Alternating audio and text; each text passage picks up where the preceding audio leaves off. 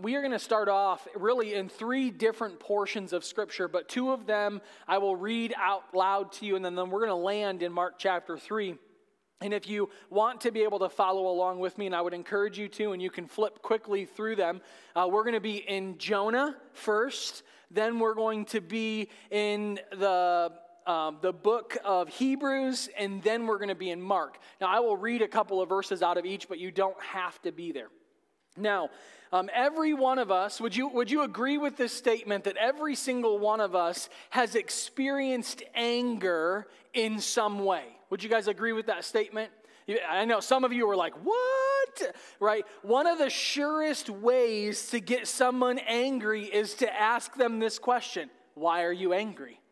Right? And it makes you even more angry when the question is asked. Now, there are people that would protest, like, I'm not angry, I'm just irritated, or I'm just frustrated, or I'm just upset. You know, there are over 70 words, unique individual words in the English language that we use to re-describe the word anger. And time will not permit me to give you all 70 of those words this morning. But you see, in the end, most of us are angry to some degree, and yet most of us will absolutely not admit that we're angry. Coming to the screen here in just a moment, in his book, Uprooting Anger, by an author named Robert Jones, this is what he says: anger is a universal problem, prevalent in every culture, experienced by every generation. No one is isolated from its presence, nor are they immune from its poison. It permeates each person and spoils our most intimate relationships. Now, if you would, just hang tight on that for a moment. Robert Jones is attempting to explain to us in just this small portion of his book that anger is a given part of our fallen human fabric. It's a part of every single one of us. And sadly, it is true even in the Christian home and even in churches. Amen? Anger is a problem. Our world is an angry place, and it's filled with angry people. We're living in a time where it seems that people cannot be civil towards each other. Would you agree with that? I mean, look at our culture. The violence rate, the murder rate, hatred, and ugliness at times seem to overwhelm and overpower everything else in this culture. And what are we to do? What are we to do? Because after all, the Bible tells us to be angry and sin not. So how do you pull that off? How do you pull it off? I mean, the subject of anger is so vast. It's such a complex issue, and all of our questions on anger cannot be unearthed and answered in just this one single sermon, or even in a series of sermons on that one topic. There are, however, some elements of anger that I think that we need to understand today. We need to be well aware of our own sinful anger and the repercussion that really follows as a result of that anger. But we also need to understand and see righteous anger and how the right use of anger can impact our life as a believer, but then learn how that actually changes us when we see anger differently. So if you're there with me, I'm going to start in Jonah chapter 4. Now, how many of you in here could raise your hand and say, I know the account of Jonah in the Bible? Like, I've heard it, whether it's as a kid or sometime. Okay, so a good number of you, right? So Jonah is a prophet called by God to go and preach to the Ninevites, and Jonah doesn't want to, and he actually runs in the opposite direction of God. You ever find yourself there? God wants you to do something, and you run as fast as you can in the opposite direction, right? So he gets on a boat. He's headed for the land of Tarshish. And what happens? This massive storm comes. The sailors on the boat get scared. And Jonah's like, just throw me overboard. Woo! Right? And he's thrown overboard of this boat. And what does the Bible tell us? That he's swallowed by a great fish. Or as we were taught as a kid, a whale. Right? And he's in the belly of the whale for 3 days. And this beautiful picture that we see of not only prayer from Jonah, but this beautiful picture foreshadowing the work of Christ on the cross and his death, burial, and resurrection. And Jonah is then vomited out by this whale on the shore. And he finally does what God wants him to, and he goes and he preaches repentance in chapter 3 of Jonah. He preaches repentance. And now look at verse number 1 if you're there. Of chapter 4, and it says this, the people start repenting, right? And then it says in verse number 1, but it displeased Jonah exceedingly. Man, why on earth is Jonah mad that people are repenting? But it displeased Jonah exceedingly, and he was angry. And he prayed to the Lord and said, "O Lord, is not this what I said when I was yet in my country? That is why I made haste to flee to Tarshish. For I knew that you are a gracious God and merciful, slow to anger, and abounding in steadfast love, and relenting from disaster. Therefore now, O Lord, please take my life from me. For it is better for me to die than to live." And the Lord said, "Do you do well to be angry? Do you do well to be angry?" Now, if you're there, or you can be, now I want you to turn me to the book of Hebrews. Hebrews chapter 12.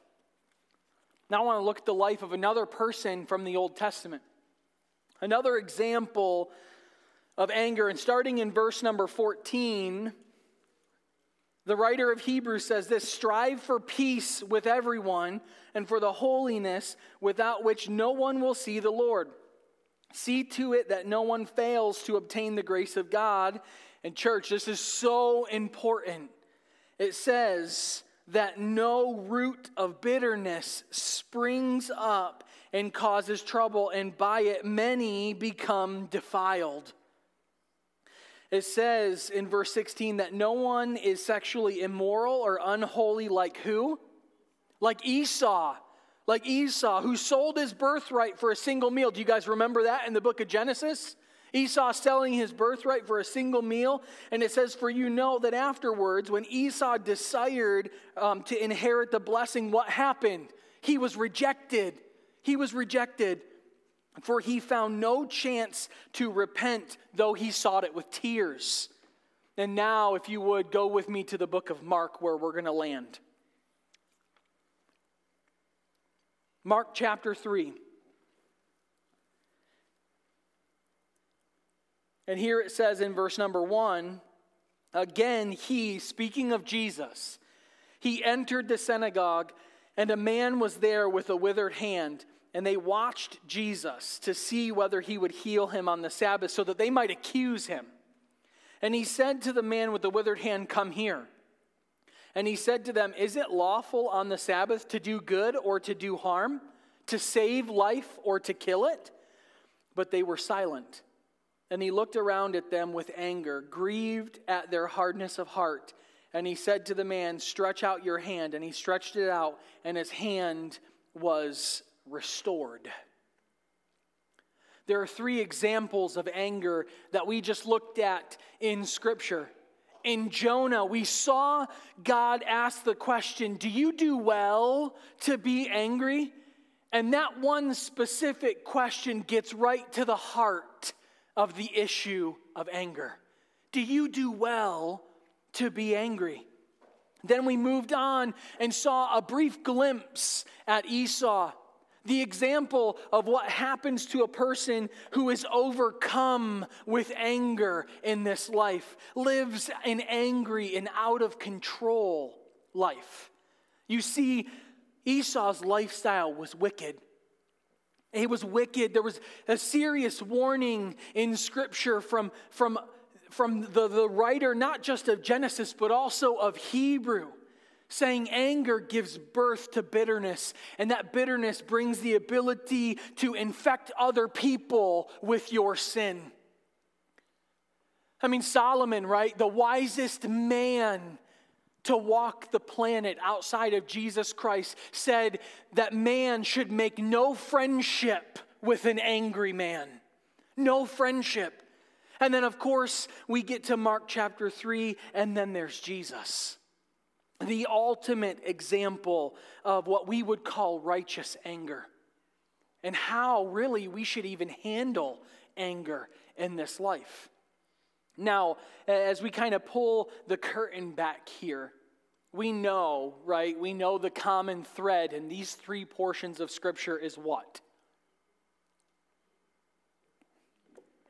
What are we talking about today, church? Anger. The common thread in all three portions of Scripture is anger. But with the time we have left, I want us to look a little deeper at these three portions of Scripture, and I want us to think for just a moment. Can you see what's causing anger? Can you see it?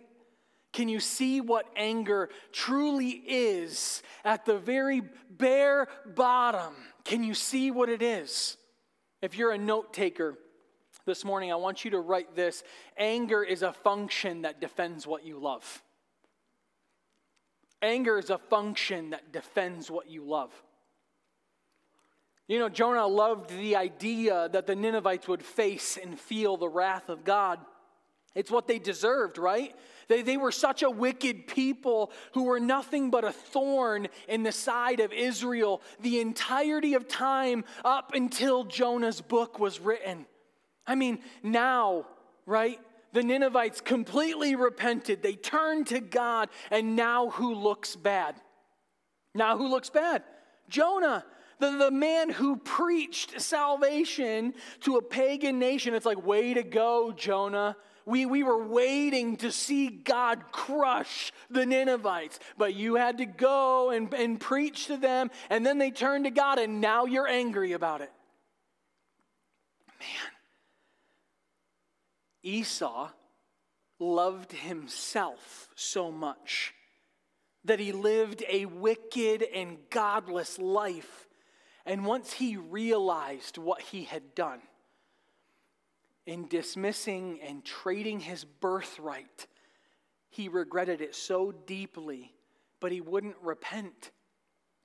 He continued to live a wicked and angry lifestyle, and guess what happened? The Bible tells us that he became the example of bitterness. The one who defiled not only his life, but the lives of every person in his sphere or circle of influence. His life should have been a warning.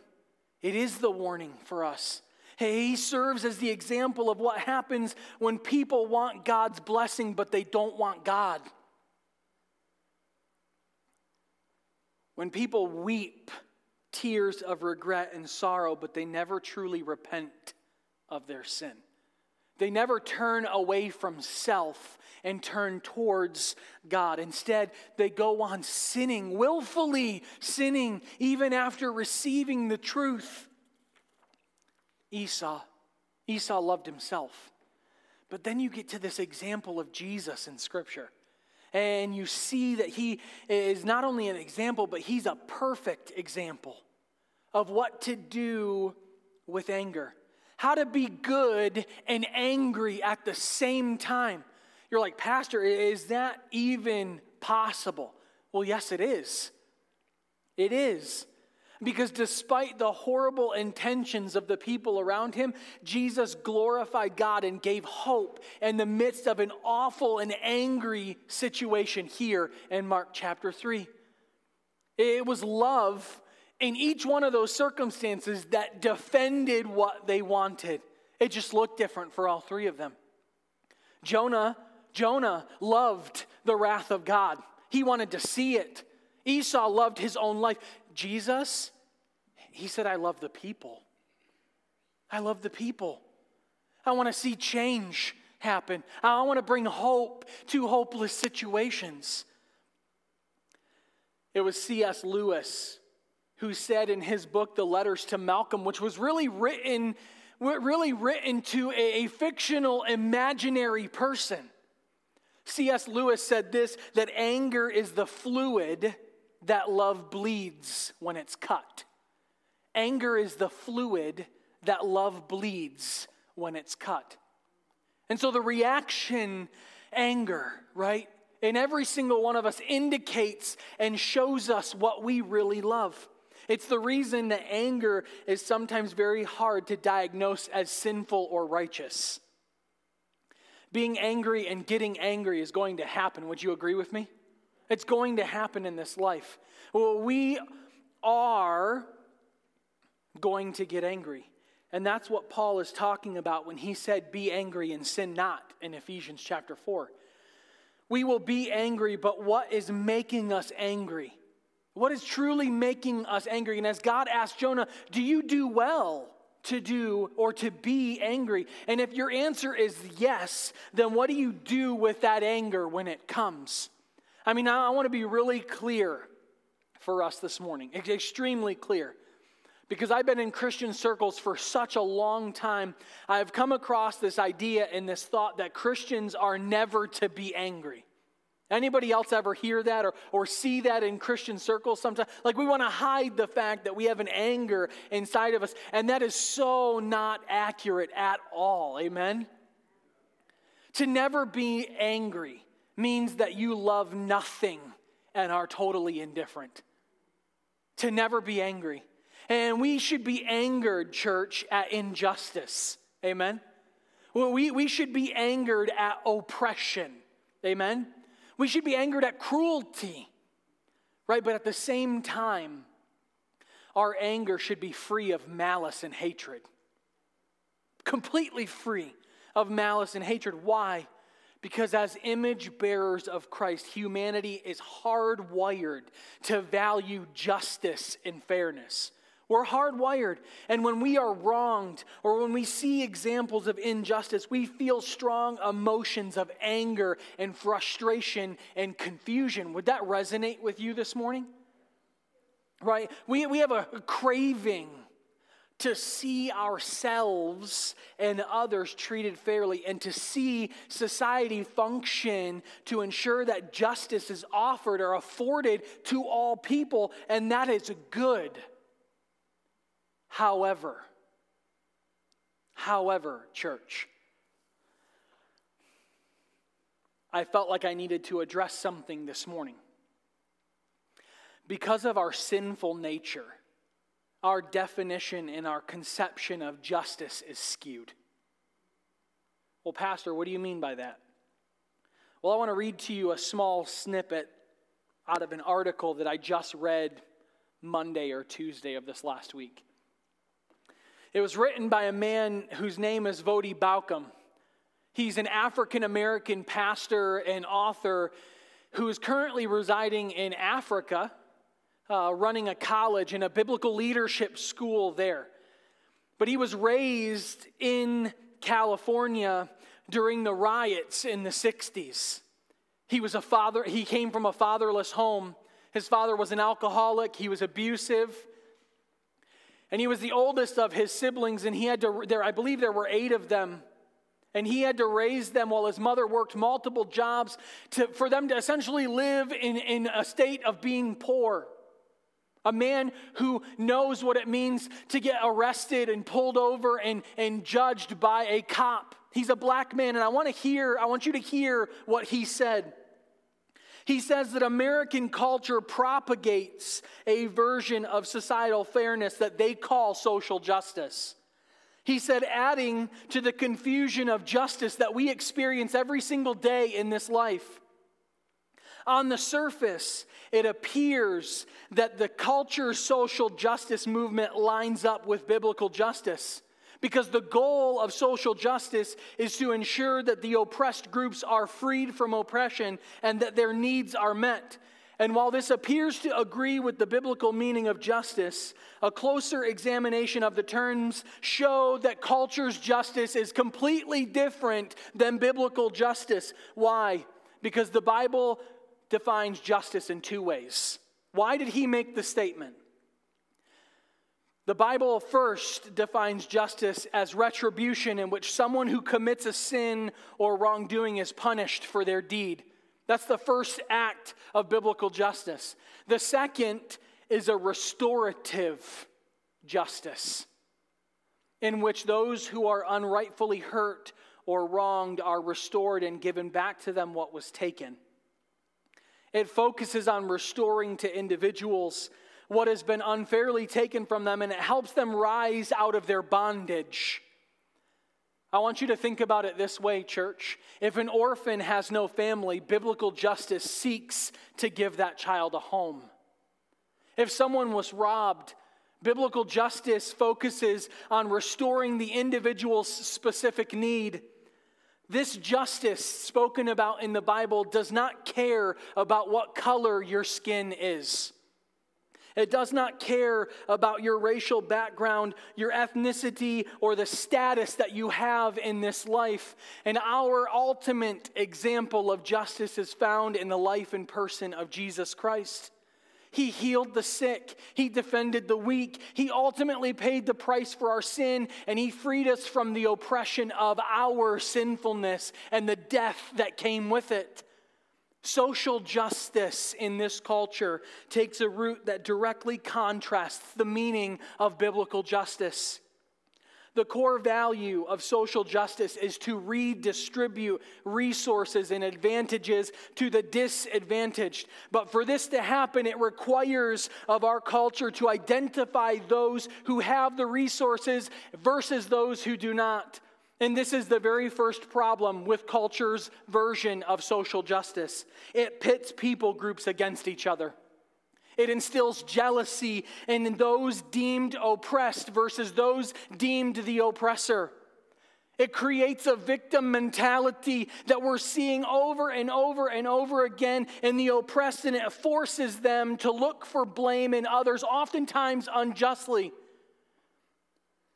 But you know what I have learned as I've studied Scripture? I found that biblical justice unites and uplifts people. It unifies them under the heading and lordship of Jesus Christ. Social justice tears down groups and creates division. People who do not have a biblical sense of justice will look for any anti-biblical solution to the problem of injustice, which always leads to more problems. Church, our world is full of injustice, completely ravaged by injustice, but it always will be until Christ comes back. It will always be until He comes and He restores His kingdom and He justly rules. And so until then, we are commanded by the prophet Micah that we are to seek justice, we are to love mercy, and we are to walk humbly with our God. And as we walk through this life, as we seek to reflect God's justice, we have to do so in accordance with God's will, not our own, not some destructive ideology of social justice, because that ideology in the culture has used our guilt and our shame over America's past, and they've used our good and godly desires for reconciliation and justice as a means of introducing heresy into the church. And so you and I as Christians cannot embrace or modify or even Christianize the culture's ideologies. Instead, as the Christian, we are to identify and resist and even repudiate those dangerous concepts that our culture says. Why? Because we cannot be held hostage through emotional blackmail and name-calling as our culture does. Instead, the church it really should heed the words of Paul as he wrote this in Colossians chapter 2 when he said, "See to it that no one takes you captive by philosophy and empty deceit, to human traditions, according to the elements of the spirits of this world, but not according to Christ." We as churches across America should embrace the exact words that Paul was already talking to the church about over 2,000 years ago. Don't be led astray by something that is anti-biblical. Pastor, why are you so worked up about social justice? Why? Because more and more am I seeing Christians follow so fast into the slippery slope of whatever the culture is saying, and we embrace it, and our churches are now taking it and filling their services with those ideologies. But church, righteous anger always reacts to actual sin. It doesn't create something in the mind of me and then spread it to everybody else. Guess what? That's exactly what the writer of Hebrews said would happen. When we become angry over something, if it's not dealt with, what happens? Bitterness. And your bitterness not only defiles you, it defiles everybody in your circle of influence. And so today, we have to know that righteous anger focuses on God and God's kingdom alone. Not my kingdom, not my rights, not my no, God's. God's kingdom. Righteous anger is always accompanied by other godly qualities, and it's always expressed in godly ways. And we saw that perfectly in Mark chapter 3. We saw it perfectly when Jesus healed the man with the withered hand on the Sabbath. I mean, compare what we saw in Mark 3 to what we read in Hebrews and Jonah about Jonah and Esau. I mean, we come away with such clarity in Scripture on how awful and how embarrassing and how deadly anger can be in this life. And so I want you to take note this morning that we must be aware of our anger. We must be aware of it. I mean, anger has roots, and there was another author by the name of Terry Bridges, and he wrote a book called Respectable Sins, and I would highly recommend that you read that book. He calls the roots of anger the weeds of anger. I mean, much of the anger that we harbor in this life is seen through words like resentment, right? Bitterness, enmity, hostility, grudge, strife, words that we use to describe it. Church, do you see the weeds? Do you see the weeds? Are you aware of what's lurking in the garden of your heart? Are you aware of what's growing inside of you because of anger? I mean, if we go back to the Old Testament, and we don't have time to read this, but I would also encourage you to read the book of Jeremiah, chapter 45. Because God speaks to a man by the name of Baruch, and he's a scribe and a scholar, and he's upset and angry with the prophet Jeremiah. And everyone is so mad at Jeremiah because of what he's preaching, and he's increasingly being hated by the people in the book of Jeremiah. And so Baruch was losing his status, and he was becoming angry about it. He was losing his dream, right? His desire to be the top guy, the head priest, the one that everybody looked to. And God comes to Baruch in Jeremiah chapter 45, and he says, "Do you seek great things for yourself? Seek them not. Do you seek great things for yourself? Seek them not." In other words, God is like, Baruch, make me your success, not yourself. And as I was reading that this week, I couldn't help but hear the overtone of God.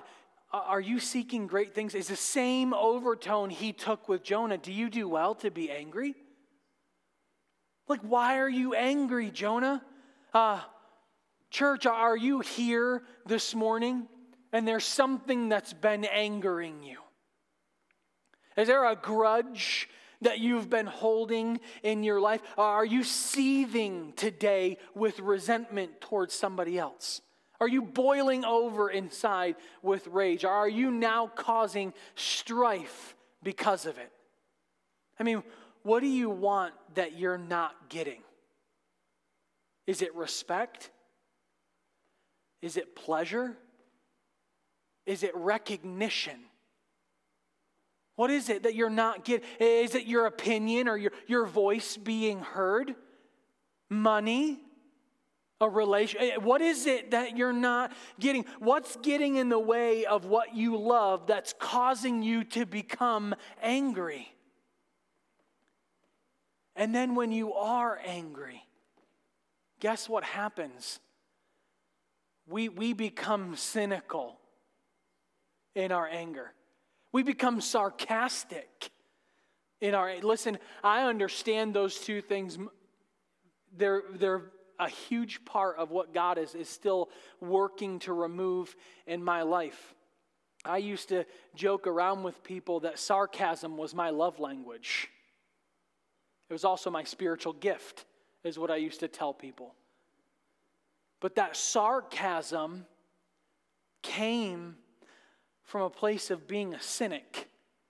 That came from a place of being angry because I was trying to protect something that I loved, and oftentimes it was my own pride. But when you become cynical and sarcastic, you tear people apart with your words. You completely obliterate them by the things that you say. You hold on to hurt when you're cynical. You would be happy to find out that the person that hurt you got what was coming to them. Did you know that the longer you stay angry at a person, the more they have control over you? Who in your life do you refuse to get right with? Who is it? And I'm not talking about getting along with another. I'm not talking about being cordial. But who in your life do you refuse to get right with? I mean, James was probably one of my favorite New Testament books because it covers so much of how to live the Christian life from day to day. I want you to see what he says as he addresses and exposes this very issue. He says, "What causes quarrels and what causes fights among you? Is it not this, that your passions," it says your passions are at war within you. You desire and you do not have, and so you what? Murder. So you murder. You covet and you cannot obtain, so you what? You fight and you quarrel. You do not have because you do not ask. James is saying that the sinful, warring desire of the heart is the cause for every fight that we have. I mean, when we lose our temper, when we speak ill of another person, when we gossip or backbite, when we resent somebody, when we hold on to a grudge, all we're doing is dishonoring God, destroying relationships, and giving the devil an advantage. That's it. We're damaging the very testimony of Jesus Christ in this life. Church, I want you to write this down. The sin of anger is a violation of love. It's a violation of love. And I just want to be really real with you this morning. I want to be really raw. With well over 10 years, close to 15 years in ministry life and pastoring, I have seen firsthand, not just in my own life, but in the lives of the people around me, how anger devastates. I've seen it. I've seen how it ruins and wreaks havoc in families and marriages and even in churches. I mean, the destruction and the damage that anger causes is so devastating. And dear church, it will destroy you. It will destroy you.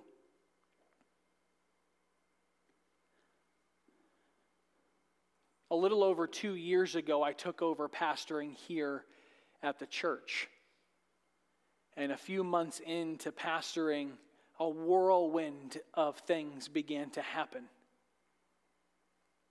And I'm not going into the details because it's unnecessary for you to know them, but there was a lot of ill that was spoken about myself and about my wife and about our family and about this church. And I remember we would wade through all the muck and the mud, and we'd make it to what we thought was the other side, and then something else would hit. And the wound was still so raw, and it was still so fresh that when the next thing hit, it ripped everything right back open again, and I felt like I was all the way back at the beginning. And then we would have to wade through all the muck and the mud, and we're like, yes, we're finally onto solid ground, and bam, something else would happen. And I'm like, God, what is even going on here? And in all of this hurt that was transpiring and had transpired, I began to grow to a very place of anger and bitterness towards the people who spoke ill, not just about me, not just about my wife, but about our church. And I told myself, and I told my wife, I told some of our church leaders, our board, like I am well to be angry because I'm trying to defend the people that God put me in charge of, that He wants me to shepherd. And several months went on, and just church, I'm just trying to give you a real example of something that's really fresh. I got to a point in my life where I'm like, God, what is even going on? The same year that all of the mess happened, I was diagnosed with cancer. Less than 6 weeks after I was diagnosed with cancer, my family's best friends walked away, and we found out all of this garbage had been going on behind the scenes that was a detriment, not just to our church, but to our family. And I grew more and more angry and more bitter as the months went on. And I got to the point where, through the process of being unable to sleep because of so much pain, that God began to reveal the very nature of my own heart. Because I started to become angry with God. Like, God, why on earth are you doing this to me? Why on earth are you putting my family through this? Why on earth are you putting our church through this? What is even going on? And God began to reveal the very nature inside of me, the very sinfulness inside of me that was like, Josh, you're angry. You're angry at them. You're not angry at me. Because if you were in the right headspace, if you were really following me and my word, you would know that sometimes I allow things to happen in your life so that I can chisel you away and make you more into my Son's image. And I come across this passage, and I'm sitting counseling somebody one night downstairs in my office, and this person is like, man, I don't know what to do, Pastor. My wife and I just keep fighting and keep fighting and keep fighting and keep fighting and keep fighting, and it just won't ever stop. And so I was like, well, let's go to Ephesians chapter 4. Walk worthy of the calling to which you have been called. Do so with brotherly love. Lay aside anger and hate and malice and wrath. Put all of those away. Speak in love. Be angry and sin not. And in that very moment, I felt like the Holy Spirit pulled a 2x4 up and whacked me right upside the head as I was saying, man, be angry and sin not. In all of my anger and all of my frustration, I began to lash out. I began to hurt the people that were closest to me. Do you guys have a situation like that in your own life? Something that you can recall where that happened? Because somebody did something? Church, anger destroys you. It destroys you.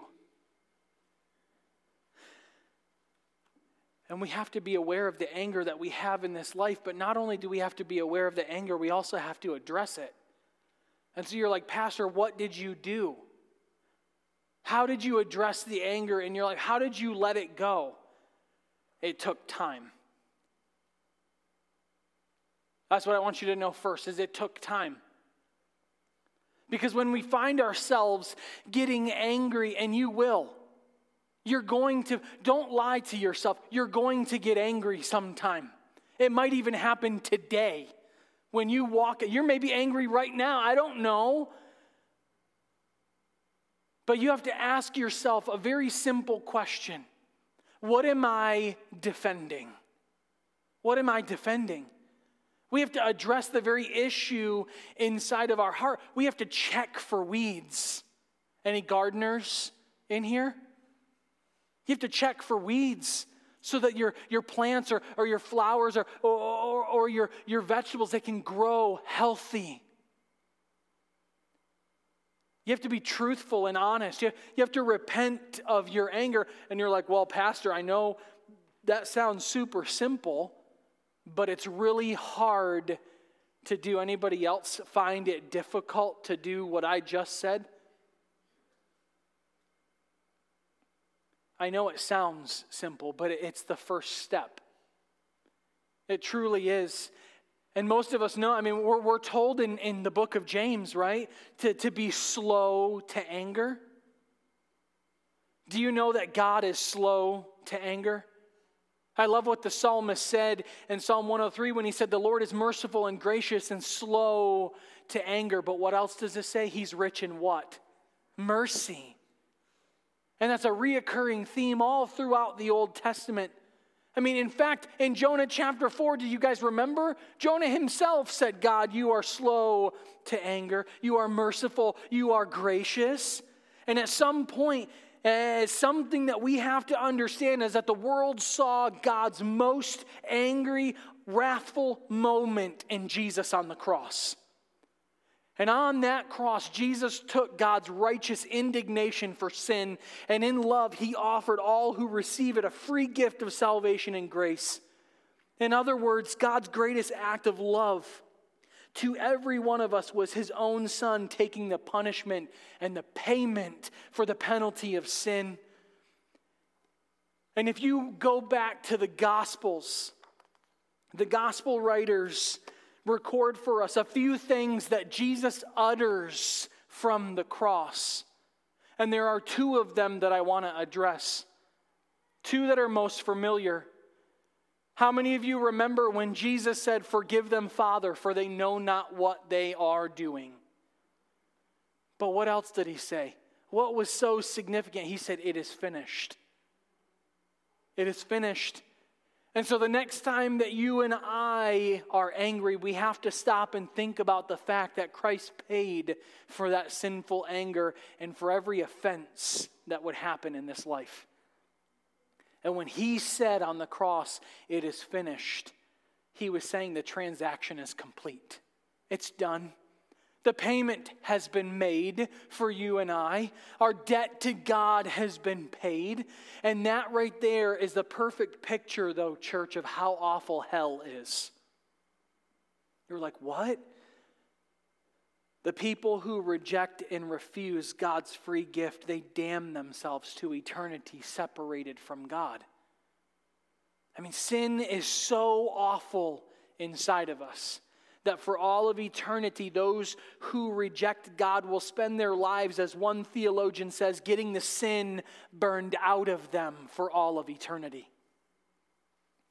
Years ago, there was an evangelist here in the United States by the name of Ralph Bernard. Has anyone ever heard of him?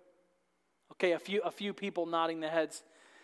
He used to end most of his sermons, most of the times that he had an opportunity to preach, this is how he would end. He would say, "Ladies and gentlemen, the fires of hell and the blood of Jesus go together. The blood satisfies the justice of God, and one drop will do, but the fires of hell do not satisfy the justice of God, and that's why the fires of hell never go out." But at this very moment, church, our kind and gracious and loving and merciful God is extending grace. The payment that was made by Jesus was and is still good. He still forgives despite our refusal to do so. God canceled the very record of debt that stood in our way. I used to hate, please don't judge me, I'm just being real this morning. I used to hate going to church at times because our church only sang hymns. And it's like, open up your hymnal to page 385. And as a child and as a teenager, I never really fully grasped what the writer of the song was saying. One of my favorite hymns still to this day that I could listen to on repeat over and over, and though I have a lot, is the song "It Is Well With My Soul." A song we're all familiar with, I assume. Right? When peace like a river attendeth my way, when sorrow like sea billows roll, whatever my lot, thou hast taught me to say, it is well with my soul. But my favorite verse really comes in verse number 3. my sin. Oh, the bliss of this glorious thought. My sin, not in part, but the whole, all of it. It was nailed to the cross, and I bear it no more. Praise the Lord, oh my soul. Do you know this morning how to address your anger and deal with it? You let what Christ paid for you on the cross overshadow what you think someone owes you. That's how. You let what Christ paid for you on the cross overshadow what you think people owe you. Yes, the Bible says repent of our sins. Yes, the Bible commands reconciliation. He commands that we reach out to others in grace. We have to remember the hatred in our heart. We have to know that the ill will and bitterness does far more to us when we hold on to it than it does the object for which it is directed. Because forgiveness in this life, it removes the barrier, because without forgiveness, that barrier will always remain. That barrier doesn't go away without forgiveness. In church, you will find it way easier to forgive when you consider how greatly you have been forgiven. You have to ask God for help. I remember this thought came to me that there is a difference in saying a prayer and praying a prayer. There's a complete and utter difference in that, because there were countless times where I found myself on my knees begging of God to forgive me of my wrongdoing and my sin against Him, while I forgave so-and-so for what they did for me. I remember time and time again thinking of the cross and saying, Jesus, you prayed for their forgiveness, not their punishment. Church, when we change our thinking, we begin to cultivate a heart of grace and mercy, of compassion.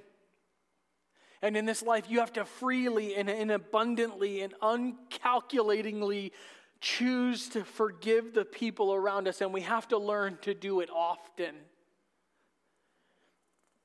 How many of you are movie buffs in here as we land this plane? You guys like to watch movies? Okay. So how many of you have ever seen the movie Forrest Gump, or you know what Forrest Gump is? All the unholy people. No, I was just joking. So in the movie Forrest Gump, there's a scene in which Forrest and his friend Jenny walk up to the old house where she used to live in while she was growing up. And the house is completely dilapidated. It's run down. And as she walks up to this house and she sees this home, it brings back all of the bad memories of living in that home. The abuse, verbally, physically, the alcoholism in that home. And in a flurry of emotions, Jenny begins to pick up rocks and starts chucking them at this. You guys remember this scene in the movie? She throws rock after rock after rock at this home until she is completely exhausted and weeping. And Forrest turns over to her and he says, sometimes there just aren't enough rocks. Sometimes there just aren't enough rocks. And we, as the movie watcher, right? We're watching it and we're like, I know that she's throwing those rocks because she never healed from the hurt of growing up in that home. She never healed. But the Bible tells us we don't need more rocks. The Bible tells us that we need to heal. That's what the Bible says. That we need to forgive, and forgiveness brings about that healing. It brings about that change. And unfortunately, church, I wish it was not this way, but forgiveness doesn't happen overnight. It doesn't change overnight, but when we forgive, healing comes and bitterness can't set in. God's love and God's forgiveness towards each one of us are powerful enough to quench any fiery flame of a hot temper of wrath. To quench it. God's love and his forgiveness towards us are more powerful than any heart of ice that's been frozen over by bitterness. And so, church, you have to just experience God's forgiveness and walk in that. Allow it to transform your life. And let that cause you to extend that same grace and forgiveness to the people around you. And when you do that, when you forgive, you will become free from sinful anger. Amen? Let's pray. Heavenly Father, we come to you in this place and we thank you for who you are. We thank you for the truth of your word. We thank you for the challenge, God, to be free from unforgiveness in this life and resentment and bitterness. And God, if there is someone in here today that is walking through dealing with anger or unforgiveness, Lord, I pray, Holy Spirit, that they would meditate upon these words, that they would seek you for help, for wisdom. Lord, that they would begin to navigate to forgiving the people that have hurt them. And Lord, I ask of you now to give us your strength as we depart from here. Give us divine encounters and interactions with the lost and the hurting. Help us to be an example of light in a very dark place. God, we love you and we thank you for your love and your mercy and your forgiveness towards us.